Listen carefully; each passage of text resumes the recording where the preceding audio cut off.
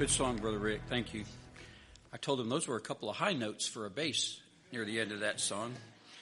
Would you find in your Bibles Revelation chapter number 13? We continue in a study I've entitled Welcome to the Future, and we've been in it now. This is our 31st look into this book. Last week, we paused and went to the book of Daniel in order to be introduced to the one called Antichrist, who is coming. He may be alive on the earth right now. We just don't know it. But we looked at the book of Daniel because the book of Daniel has more to say about the Antichrist just about than any other book as far as description goes. Today I want to bring us back to Revelation chapter number 13. Lord willing, again tonight we'll continue in this. We're going to talk this morning about beast number 1 from the sea, and tonight beast number 2 from the earth. We're introduced to two beasts here with that title, but it's talking about the beast. This Antichrist reveals a lot of how Satan operates, because Antichrist is motivated and he's empowered by the devil himself. Now let me pause and say this morning, we are in a book that is completely prophetical.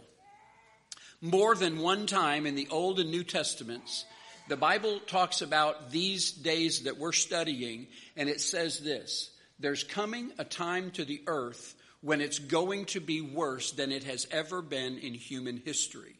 So the things that we're studying now, and some of them are fantastic things, but the things that we are studying now, people are hesitant to believe. And the reason for that is because they can't conceive that these things are coming to planet Earth. That's exactly right. So again and again and again, the Holy Spirit of God says, such as the earth has never seen. So we take a literal interpretation where the Bible means to be interpreted literally. And we have been looking at this man who is coming. A man who is coming. We don't know his name, but his title is Antichrist. And we're going to look at him. Now, one thing I'd like to say, kind of an introductory thought this morning, and it will help us in our study for today and tonight. This morning, looking at Antichrist. Tonight, looking at his preacher, the false prophet. Beast 1, Beast 2. Let me say this morning by way of introduction. One of Satan's strategies is to be an imitator. He takes what God does and he attempts to duplicate it. This is vital because it's going to show up. It already has shown up. Do you remember when Moses was standing before Pharaoh and he threw down that rod and it became a snake? Pharaoh calls his guys out, who the Bible says they were sorcerers. And what did they do? They threw down their rods and it became a snake. Satan imitates what he can when it comes to God. He duplicates what he can. One of the greatest examples of this centers around the relationship between God the Father and God the Son. Jesus Christ is a living, breathing revelation of God the Father. Let me read parts of 3 verses from John chapter 1. John chapter 1 verse 1 says, "In the beginning was the Word," capital W, Word, "and the Word was with God, and the Word was God." In that verse, Word refers to Jesus Christ. Verse number 1 of John 1 says, Jesus was God. Verse 14, "And the Word," Jesus, "was made flesh and dwelt among us." Verse number 18, "The only begotten Son, which is in the bosom of the Father, Jesus hath declared him God." 3 times in John 1, we are pointed to the fact that God the Son is in relation with God the Father, and they are one. Verse number 18 in the King James Bible uses the word declared. From the Greek word declared, we get our word exegesis. We talk about exegetical or exegesis in our preaching. That means to take out from the Scripture and put before people what the Bible says. It's my style of preaching. I am an exegetical preacher. I do not read into the Scripture and then tell you what my opinion is about it. I'm an exegetical preacher, and so I take out from the Bible and say, this is what God's Word says. It means to narrate it, or to explain it, or to draw it out. So exegetical preaching takes what the Scripture says and puts it in front of people. In John 1:18, when it says that Jesus is the exegesis of God, it means that Jesus put God in front of people. That statement is so true that Jesus could say this, I and my Father are one. Elsewhere, he would say, if you have seen me, one of them said, show us the Father. Jesus said back to his disciple who asked that question, he said, if you've seen me, you've seen the Father. Jesus and the Father are one. Jesus is God in the flesh. We use the word incarnate. Jesus is God in the flesh. I said a moment ago that Satan is a great imitator. Here's the example of this. In the Antichrist, Satan attempts to duplicate the relationship between God the Father and God the Son. Antichrist will be a living, breathing revelation of the devil himself. At some point, the devil will enter into and possess the Antichrist. He's going to be the devil incarnate or the devil in human flesh. He's an imitator. God sent his son and Jesus was God in the flesh. Satan's going to send his man and Antichrist will be Satan in the flesh. God exists as a triune being, doesn't he? We believe in the Trinity, the Holy Trinity. God the Father, God the Son, God the Spirit. Not three gods, one God represented in three persons. Hear, O Israel, the Bible says, the Lord our God is one Lord. He is one God, but he's represented in three distinct persons. We refer to that as the Holy Trinity. In Revelation chapter 12 and 13, we are introduced to the unholy Trinity. Satan, Antichrist, the false prophet. Satan being the Father, Antichrist being the Son, and the false prophet working as the Holy Spirit. What is the primary role of the Holy Spirit? According to John 14 and John 16, the primary role of the Holy Spirit is to point people toward Jesus Christ, right? He will come and he will testify of me, Jesus said. He points people to Jesus Christ. The primary role of the false prophet is to get people to worship Antichrist. We're going to talk more about the false prophet tonight, but today I'd like to turn our attention to these first 10 verses in Revelation chapter 13 and look at Antichrist in a little more detail. So let's read those verses, would you? If you're there, Revelation chapter 13, you can follow along. I'll read the first 10 verses. And I stood upon the sand of the sea and saw a beast rise up out of the sea, having 7 heads and 10 horns, and upon his horns 10 crowns, and upon his heads the name of blasphemy. And the beast which I saw was like unto a leopard, and his feet were as the feet of a bear, and his mouth as the mouth of a lion. And the dragon gave him his power, and his seat, and his great authority. And I saw one of his heads as it was wounded to death, and his deadly wound was healed, and all the world wondered after the beast. And they worshiped the dragon, which gave power unto the beast. Let's just pause so we're all on the same page. You remember who the dragon is? The devil. The beast, this one coming out of the sea, he's Antichrist. So, verse number 4, and they worshiped the devil, which gave power unto the Antichrist. And they worshiped the beast, saying, who is like unto the beast? Who is able to make war with him? And there was given unto him a mouth, speaking great things and blasphemies. And power was given unto him to continue 42 months, 3.5 years.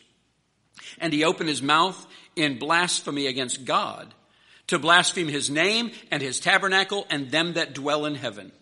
And it was given unto him to make war with the saints and to overcome them. And power was given him over all kindreds and tongues and nations. And all that dwell upon the earth shall worship him, whose names are not written in the book of life of the Lamb slain from the foundation of the world. If any man have an ear, let him hear. He that leadeth into captivity shall go into captivity. He that killeth with the sword must be killed with the sword. Here is the patience and the faith of the saints. Let's stop right there. The next few verses will put us into tonight's message, and we don't want to do that, right? So let's stop here. We have asked God to bless his word to us this morning in the preaching of it, and I pray that you'll take the next few moments and give your attention to God's word. These are critical passages of Scripture. And I'll say this again. Several of you are here maybe for the first time when it comes to this series. I want to be clear on this. This is going to happen. We have to acknowledge this. This is what we're talking about this morning is going to happen. It's not maybe it will or I think there's a lot of allegory here. There isn't. There's some symbolism in the descriptions, but this is going to happen. This man's coming. I've used this illustration before about getting on I-40 out here and heading west. If you stay on I-40 heading west, it doesn't matter whether or not you believe you're going to come to Knoxville, Tennessee. You're going to come to Knoxville, Tennessee. That is a fixed surety.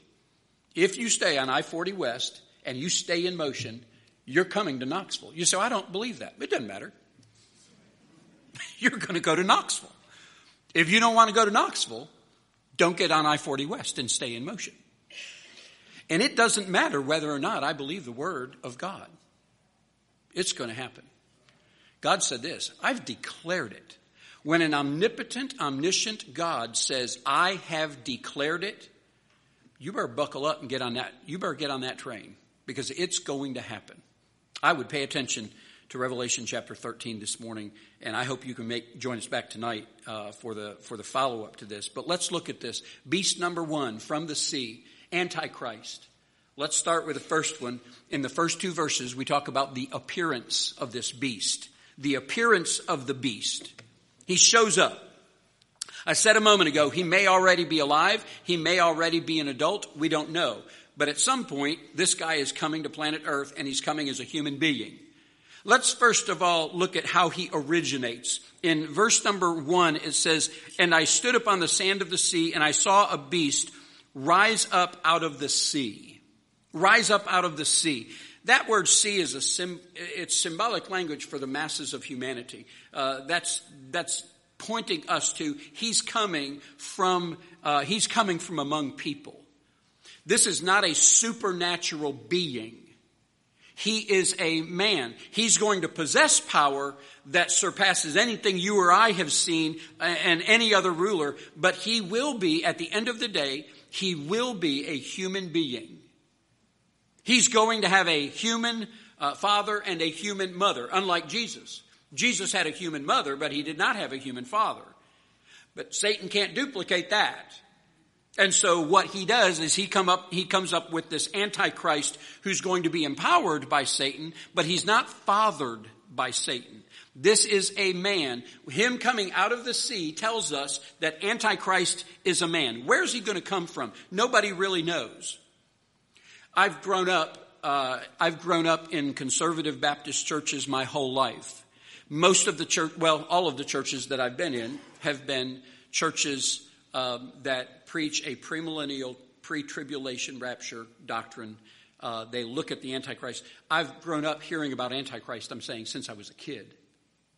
I remember do any of you remember Henry Kissinger? Worked under President Nixon, I believe Secretary of State. There were a lot of rumors that Henry Kissinger was the Antichrist. Back when Bill Clinton was serving as our president, he served 2 consecutive terms. We got a booklet in the mail. We were at our old building over there on Highway 11E. We got a booklet in the mail with a cover on the front of it having Bill Clinton coming. It had a caricature of Bill Clinton. Bill Clinton's the Antichrist. There have been all kinds of guesses as to who the Antichrist is. George W. Bush. It's not just a Democrat thing. There were a lot of people who said George W. Bush was the Antichrist. The truth is we don't know. We don't know who he is. We don't know where he comes from. He may be European. The Bible talks about him here leading this. He has 10 horns, and he may be a European leading a 10-nation confederacy that represents the revived Roman Empire. That may or may not be true. We don't know. He may be Jewish. Daniel chapter 11 verse 37 says this, he will not regard the God, capital G, of his fathers. That's an indicator that he may be of Jewish ethnicity. Well, that would make some sense, wouldn't it? Because he would get along with the Jews if he's Jew. He may be, in fact, this is me talking now, he probably will be homosexual. The Bible says in Daniel chapter 11, same chapter, verse number 37, it said he will not regard the desire of women. There's a good chance that he's homosexual. This rise that you're seeing in the acceptance of homosexuality and transgenderism and everything else, there's reason behind that. There's purpose behind this. I don't know who he is for sure. I don't know where he comes from. But the Bible drops these hints. But I keep this in mind. Antichrist is a man. He's a human being. He's not some type of supernatural being. He's not a demon. He's a man. That's how he originates, how he operates. Keep reading in verses 1 and 2 and you come up with how he operates. There's some strange things going on here, isn't there? When it starts describing him, it says he has 7 heads. That's an interesting phrase. And I love it. Don't you like it when the Bible interprets itself? The Bible says in Revelation chapter 17 and verse number 9 that those 7 heads are the 7 mountains on which the woman sitteth. When we get to Revelation chapter 17, we're going to be talking about the great harlot. The harlot is the apostate church that is ruling and reigning during the great tribulation period. And the Bible says that she, this apostate church, sits on 7 hills. Revelation 17:9 says the 7 heads of the Antichrist represent those 7 hills. There's one city in the world, one major city in the world that sits on 7 hills. It's the city of Rome. So whether or not it's the Roman church that leads the apostasy or the revived Roman Empire is the look of the apostate church, I don't know, but it's pointing us toward Rome. The 7 heads represent the 7 hills on which this city sits. So it points us toward Rome. Then it talks about in those same verses, it says that these 7 heads, he has 10 horns. You know in Scripture from the study on the tabernacle and the temple and even over into the New Testament, you know that horns represent authority and power. Revelation 17:12 says that these 10 horns represent 10 kings or 10 nations. Then he talks about these 10 kings have 10 crowns. That emphasizes the authority or the influence that these 10 kings has. So what is it saying when it says he has 7 heads, 10 horns, 10 crowns, and the title of this thing, he has this title. Did you see that? It says that he has, at the end of verse 1, upon his heads he has the name of blasphemy. What's going on? These world leaders are going to stand in open defiance against the true God. Rick sang that song here just a moment ago, talking about they can take my Bible, they can do all of these things, and we think, well, if we go to China, they're going to do that. That's coming to America one day. That is coming to America one day. During this time period, at least, if not before, this is going to happen. These world leaders that the Antichrist will put together in this coalition, they are going to openly defy God.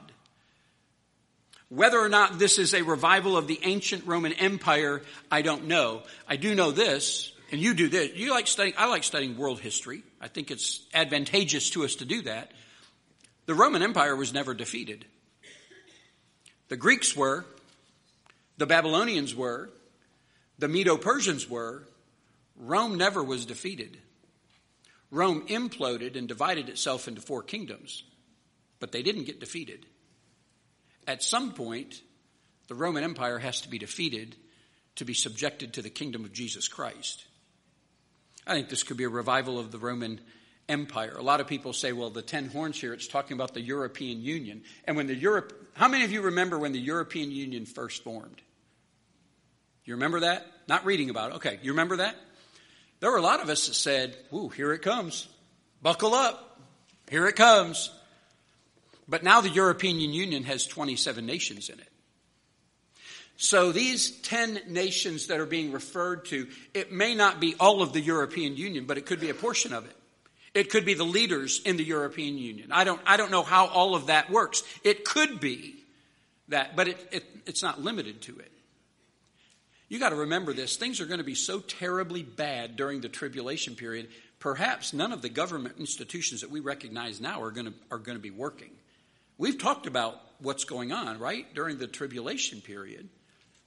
So the European Union may be a defunct thing by then.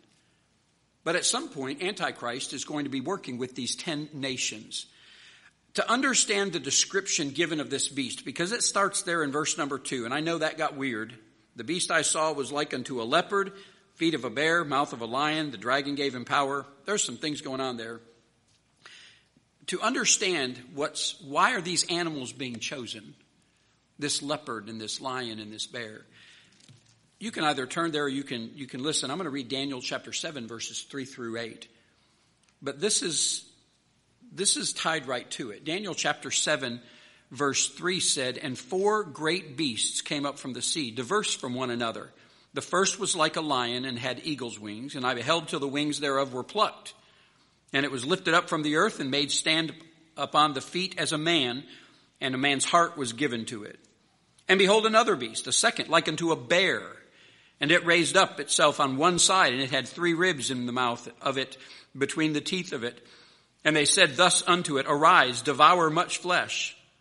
After this I beheld, and lo, another, like a leopard, which had upon the back of it 4 wings of a fowl and beast, and it had 4 heads, and dominion was given to it. And this I saw in the night visions, and behold, a 4th beast, dreadful and terrible, and strong exceedingly. And it had great iron teeth, and it devoured and brake in pieces, and stamped the residue with the feet of it, and it was diverse from all the beasts that were before it, and it had 10 horns. And I considered the horns, and behold, there came up from among them another little horn, before whom there were 3 of the first horns plucked up by the roots.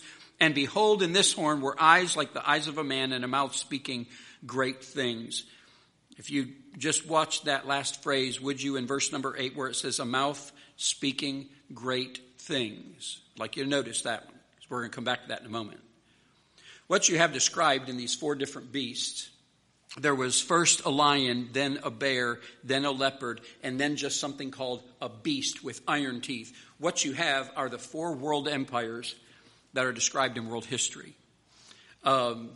Let's run through them real quickly. First, in verse number 4 of Daniel 7, the lion pictures the Babylonian Empire. Fearsome, an awesome army. It lasted for 300 years. In verse number 5, it talks about the bear. The bear is in reference to the Medo-Persian Empire. It had the power to crush its enemies. It lasted for about 219 years. And then there's the leopard in verse number 6 of Daniel 7. It speaks of the Greek Empire. Like a leopard with all of these wings, the Greeks quickly took over and made world domination. That empire lasted for 300 years. In Daniel 7 and verse 7, it talks about this beast with teeth of iron, and they dominated the ancient world. That's the Roman Empire. Their empire lasted for 1,000 years. And as I said a moment ago, they were never defeated in world history. Keep that in mind. They had this iron. Revelation chapter 13, our text, talks about these things, talks about this lion and bear and leopard, and it calls him a beast. It's saying in Revelation 13 that the Antichrist will gather up all of the strengths and none of the weaknesses of those world empires, and that's how he's going to dominate. Body like a leopard. His rise to power is going to be swift. It says that he has feet like a bear. And the description in Daniel 7 is that bear is just crushing his enemies with his feet. He's going to do that. He has a mouth like a lion. He's going to devour all that stand in his way. And he will. Antichrist will do that. And then it says it just calls him a beast. Like a wild animal. Like a ferocious, terrible, savage, wild animal. This Antichrist that's coming, he's going to be a fearsome and powerful man. All of the strengths of those past world empires, none of the weaknesses. That's how he's going to operate, and he's going to dominate the world like that. Let's keep going. How he originates, he comes out from the masses of people. How he operates, he is a powerful individual. How he officiates. How does he govern? Look at we're back in Revelation 13, the second part of verse 2. It says, the dragon, the devil, gave him his power and his seat and great authority. His power. That refers to his strength, and he is going to have supernatural abilities. Keep in mind, it says the dragon or the devil is empowering this guy. It gives him his power, his supernatural abilities. He gives him his seat. That word seat is literally his throne on which he's going to rule. Satan's given him dominion and great authority. Antichrist, there's going to come a time in his rule where he's going to be allowed to do whatever he wants to do. Satan is just going to give him, Satan is the prince of the power of the air, the Bible says. Satan is going to turn Antichrist loose, and whatever comes into his wicked mind, he's going to do it. And he's going to do so unopposed. Antichrist is going to accept the offer that Jesus refused in Matthew chapter 4. In Matthew chapter 4, Satan came to Jesus. Do you remember this?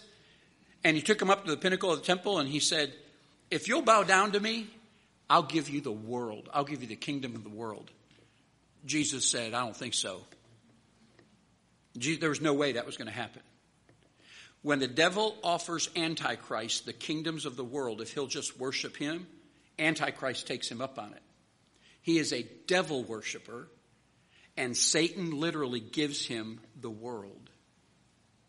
Let me pause right here and say this to you. Our hearts were made to be occupied. Our spiritual heart was made to be occupied. You and I are in service to someone today. Be in service to the Lord Jesus Christ. Jesus said, you're either of me or you're of your father, the devil. Antichrist makes a terrible choice, and his heart is given over to the devil, and it takes him to his end. It takes him to his destruction. So this verses 1 and 2 tell us about the appearance of the Antichrist. He shows up. He shows up, and this is how he comes. The second thing, the achievements of the beast. The achievement of the beast. In verses 3 and 4, it tells us what's going on. It says in verse 3, I saw one of his heads as it were wounded to death, and his deadly wound was healed, and all the world wondered after the beast. The first thing I want you to see about this part of it is the world wonders at him. Sometime during his reign, Antichrist is going to be killed. Probably an assassination attempt, but we don't know that for sure. But he suffers a fatal head injury. And the Bible says he's wounded as it were to death. While the world is mourning his death, because he's a very popular guy, while they're mourning his death, you know what happens. You've read this, right? He comes back to life. I said at the very beginning, Satan is a wonderful imitator. He loves to duplicate. This one who is duplicating God the Son, Antichrist, is going to be killed, and after a period of time, he's going to come back to life. Just like Jesus. You know why I believe that Jesus is the Son of God? Not just because he died, but he was resurrected. I'm counting on that as fact, that my faith is built on a resurrected Christ. So do you see how the world is going to fall for a wicked, vile man who's worked out all these world problems, and he dies and is resurrected? The Bible says people are going to follow him. He has people right where they want him at this point. Tonight we're going to look at his cohort who is saying, how can you deny this is God? He was dead and now he lives. How can you deny that this is not God? Well, this is why the world wonders at him. They are amazed. That word wonder means to be absolutely amazed. Words taken away. The second thing in verse number 4, not only does the world wonder at him, they worship Antichrist. He was dead, and now he's living, and the world bows down to him. Now, let me say this. I don't know if he literally dies or it's an apparent death. The wording in verse number 4 says this, in verse number 3 says, and I saw one of his heads as it were wounded to death. Does he literally die and he's brought back to life? I think that's probably the case. But it may be an apparent death. Either way, the world is going to believe this guy dies and he comes back. And when he does, not only are they amazed by him, they worship him. In fact, look at what their worship says. And doesn't this sound what we say about Jesus Christ? Look at what they say about the Antichrist in verse number 4. They worship the beast, saying, who is like unto the beast? Don't we say that?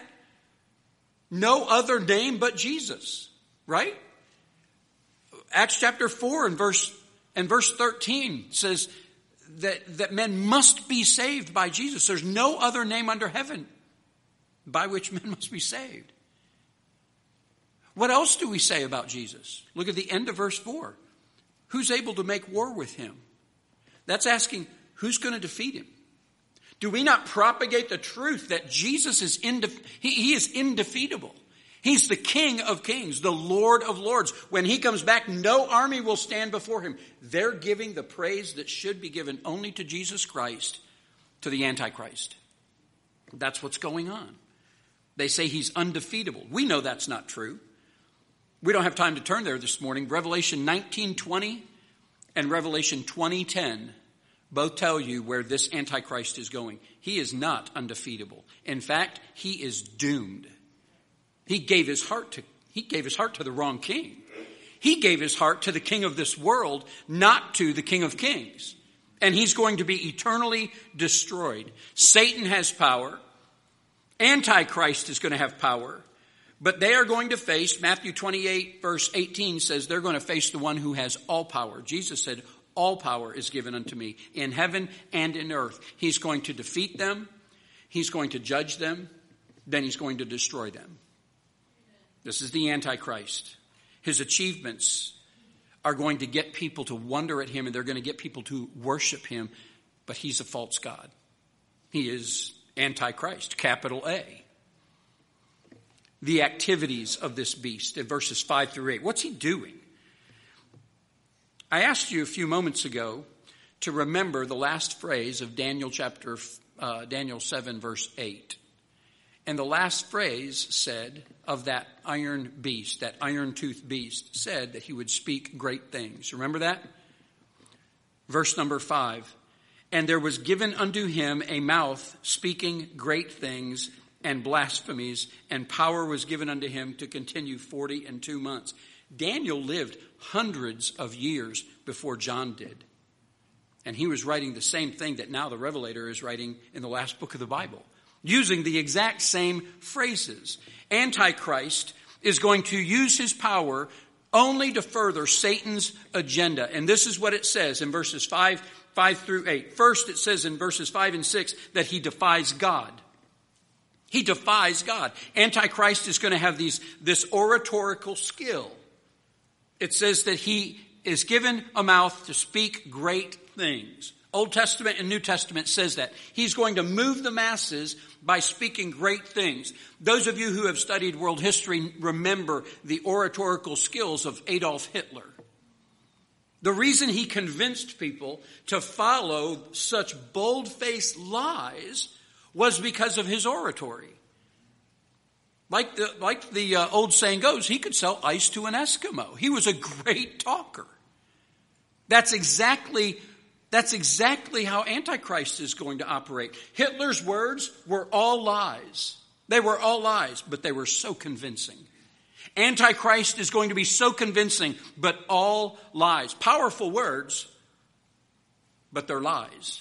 He's lying to the people. He's going to speak these great things. First, he defies God. And then in verse number 7, he destroys the saints. It says in verse number 7, it was given to him to make war with the saints and to overcome him. Now, we've talked about the 144,000 evangelists. And those two witnesses, and they go around the world. Then there's two witnesses preaching the gospel of the kingdom in Jerusalem, and Antichrist can't do anything to them until God's done with them. But those who are receiving this news, and they're turning to Jesus away from Antichrist, the Bible says he's going to kill them. It says it was given unto him to make war with the saints and to overcome them. Eventually, the 144,000 evangelists are going to be killed. Eventually, the two witnesses in Jerusalem are going to be killed.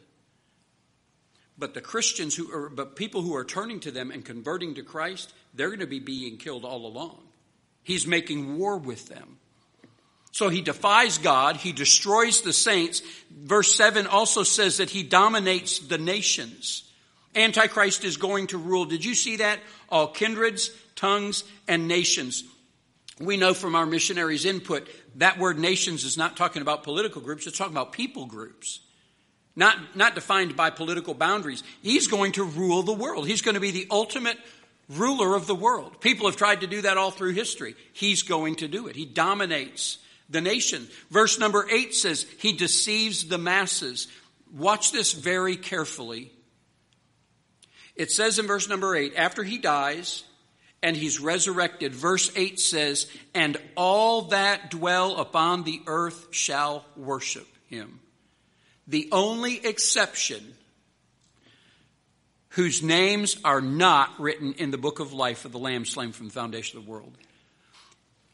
Listen, every unsaved person on the planet at that time is going to worship Antichrist. That's going to happen. The Bible says it. Only those who know Christ as Savior are not going to worship him. The rest of the world, and we have a hard time imagining this. How do billions of people, all 100% of them, turn to Antichrist and worship him? How do they do that? The Bible says they're going to receive a delusion from God. They've rejected God and rejected God and rejected God. God says, that's fine. Then you're going to believe what this nut job says. He says he's God, and you're going to believe him. God sends that delusion. Listen to 2 Thessalonians chapter 2, verses 11 and 12. And for this cause, what cause? Because they rejected his son repeatedly. For this cause, God shall send them a strong delusion that they should believe a lie, that they all might be damned who believed not the truth. All, the Bible says, might be damned. Here in verse number 8, all that dwell upon the earth. Every person whose trust has not been placed in Jesus Christ at this point is going to fall for the lies of this. Let me ask you a question right here. What world have you chosen? What king have you chosen here? Because it's going to come into play. It's going to have consequence for it. One of our favorite Bible teachers around here, he's in heaven now. His name is John Phillips. John Phillips said this: every person on the earth must choose heaven or hell. And every person who has chosen heaven must choose if they are going to live for this world or the next. Ask yourself what world you're living for. This comes into play. Every person who doesn't know Christ is going to follow the Antichrist. The appearance, the activities, the achievements of beast number one from the sea. He's a dreadful man. He's going to come and he's going to be slick, and he's going to be intelligent. He's going to be very politically acceptable to everyone. He is a beast. He is a destroyer. He's a liar. He's an imitator. He is going to wreak havoc on the entire planet, the Bible says. We've never seen a man like this ever in world history. Since Adam and Eve were created, there's not been one person that's going to impact the entire planet like this. No human being will have ever impacted like this. It's going to be amazing. Now, verse number 9 has a phrase that you ought to note. In fact, you probably thought it said something different. Or maybe you thought some of the verses got took out of some of the words got took out of this verse. Does this sound familiar to you? Verse number 9, if any man have an ear, let him hear.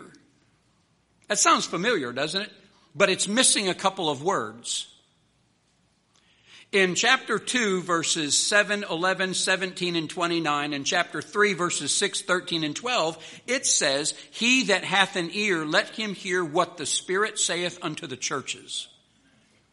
Now in Revelation 13:9, it just says, if you've got an ear, listen up. What's missing? The Holy Spirit and the church. Why? They got ejected at the rapture. They're gone. Now God is just calling to the world saying, listen to what I'm telling you. This man is coming to destroy. And every person that follows him is going to be destroyed. He that hath an ear, let him hear. It's not what the Spirit saith to the churches. The age of grace ended when the church was raptured. Now it is Katie bar the door. This world is going to literally have hell turned loose on it. And this man's going to lead the charge. God's not being ugly about it. He's telling you in verse number 10. Verse number 10 is the revelation equivalent of Galatians 6:7. Galatians 6:7 says a person reaps what they sow. That truth it makes sense for good or for bad. You sow good, you reap good. You sow bad, you reap bad. Verse number 10 here in Revelation 13, it's basically you reap what you sow, isn't it? Isn't that what it says?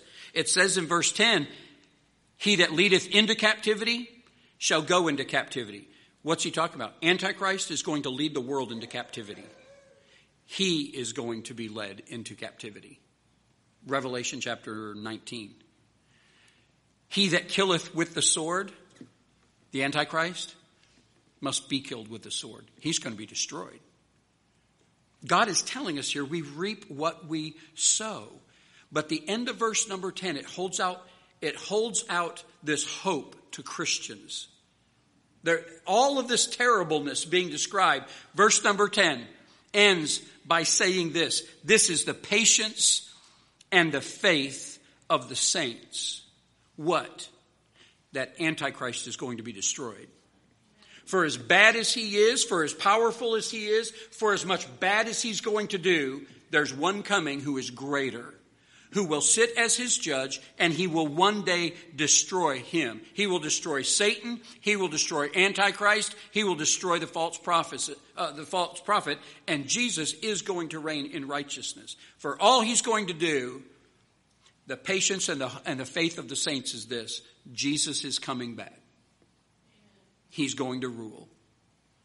So what do I do today? Because this is not just it's just not for our information. What do I do today with this sermon in trying to wrap it up for you and for me and saying, okay, then what is the point of all this? So I know some more things about Antichrist now. What's the point of all this, Pastor? Here's the main point today. Are you ready for Christ's return?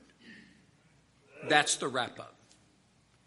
You are here on January 2nd, 2023. Jesus Christ, regardless of what some people say, Jesus Christ has not yet returned, and you have an opportunity to accept him as Savior and be saved and miss all of this. I don't know when he's coming. You don't know when he's coming. The Bible says no one does except the Father in heaven. But when he comes, opportunity for you to be saved will have ended. So the question is, are you ready for Christ's return? Here's what, and you just have to be here for you'd have to be here for the whole series. But here's what the Bible indicates. The Bible indicates that once a person has heard the gospel and learns how to be saved, that Jesus Christ came to this world to pay for their sins so that they don't have to go to hell. All they have to do is put their faith in him. The Bible indicates that once a person has heard that news, if the rapture happens, that person will no longer have access to grace. If the rapture happens, that person, listen carefully, he or she is going to believe that delusion that God is going to send. I'm saying today is the day of salvation. This is what Paul wrote in the book of Romans. Today's the day of salvation. Now is the accepted time. Are you ready for Christ to return today? That's the question. The Antichrist, if you're a Christian, no need to fear him at all. You won't even meet him. You'll be gone. But if you're not a Christian today, I hope these words about what's coming to this planet, I hope they shake you to your core. I hope you can't sleep tonight. I hope God's Holy Spirit will just bring these words up and you'll be churning. And about 2 o'clock this morning, you're going to be thinking about this preacher's words. You're going to be thinking about Antichrist and the destruction and death that's coming to this planet. I hope you're scared. And I hope God uses that to draw you to himself. I want to give you an opportunity to come to Christ today. So in a moment, I'm going to ask you to stand and bow your heads. And when we do, nobody's going to come talk to you. We're not putting any pressure on you. But I would be remiss as a pastor if I didn't give you an opportunity to be saved today. Now, I'm not going to tarry long. We're going to baptize 2 young girls today who've done exactly what I'm saying you need to do. They're ready for this. You need to be ready. Mom and dad, husband and wife, teenager, you need to be ready for this. Would you stand with your heads bowed this morning? Father, this is your word, so we're not going to question it. We're going to believe it, and we're going to present it. And Lord, we're going to ask that you would do in our hearts what it is you want to do. We know that you're not willing that any should perish, but that all should come to repentance. You didn't even create hell for people. You said you created hell for the devil and his fallen angels. Thank you for giving us a way to miss hell and gain heaven. Thank you for paying for our sins, Jesus. And if there's someone here today in this room or joining us online or back in our kids' church, if they do not know Christ, would you draw them to yourself today? Do your work in hearts. And I pray this in Jesus' name. Amen. And would you hold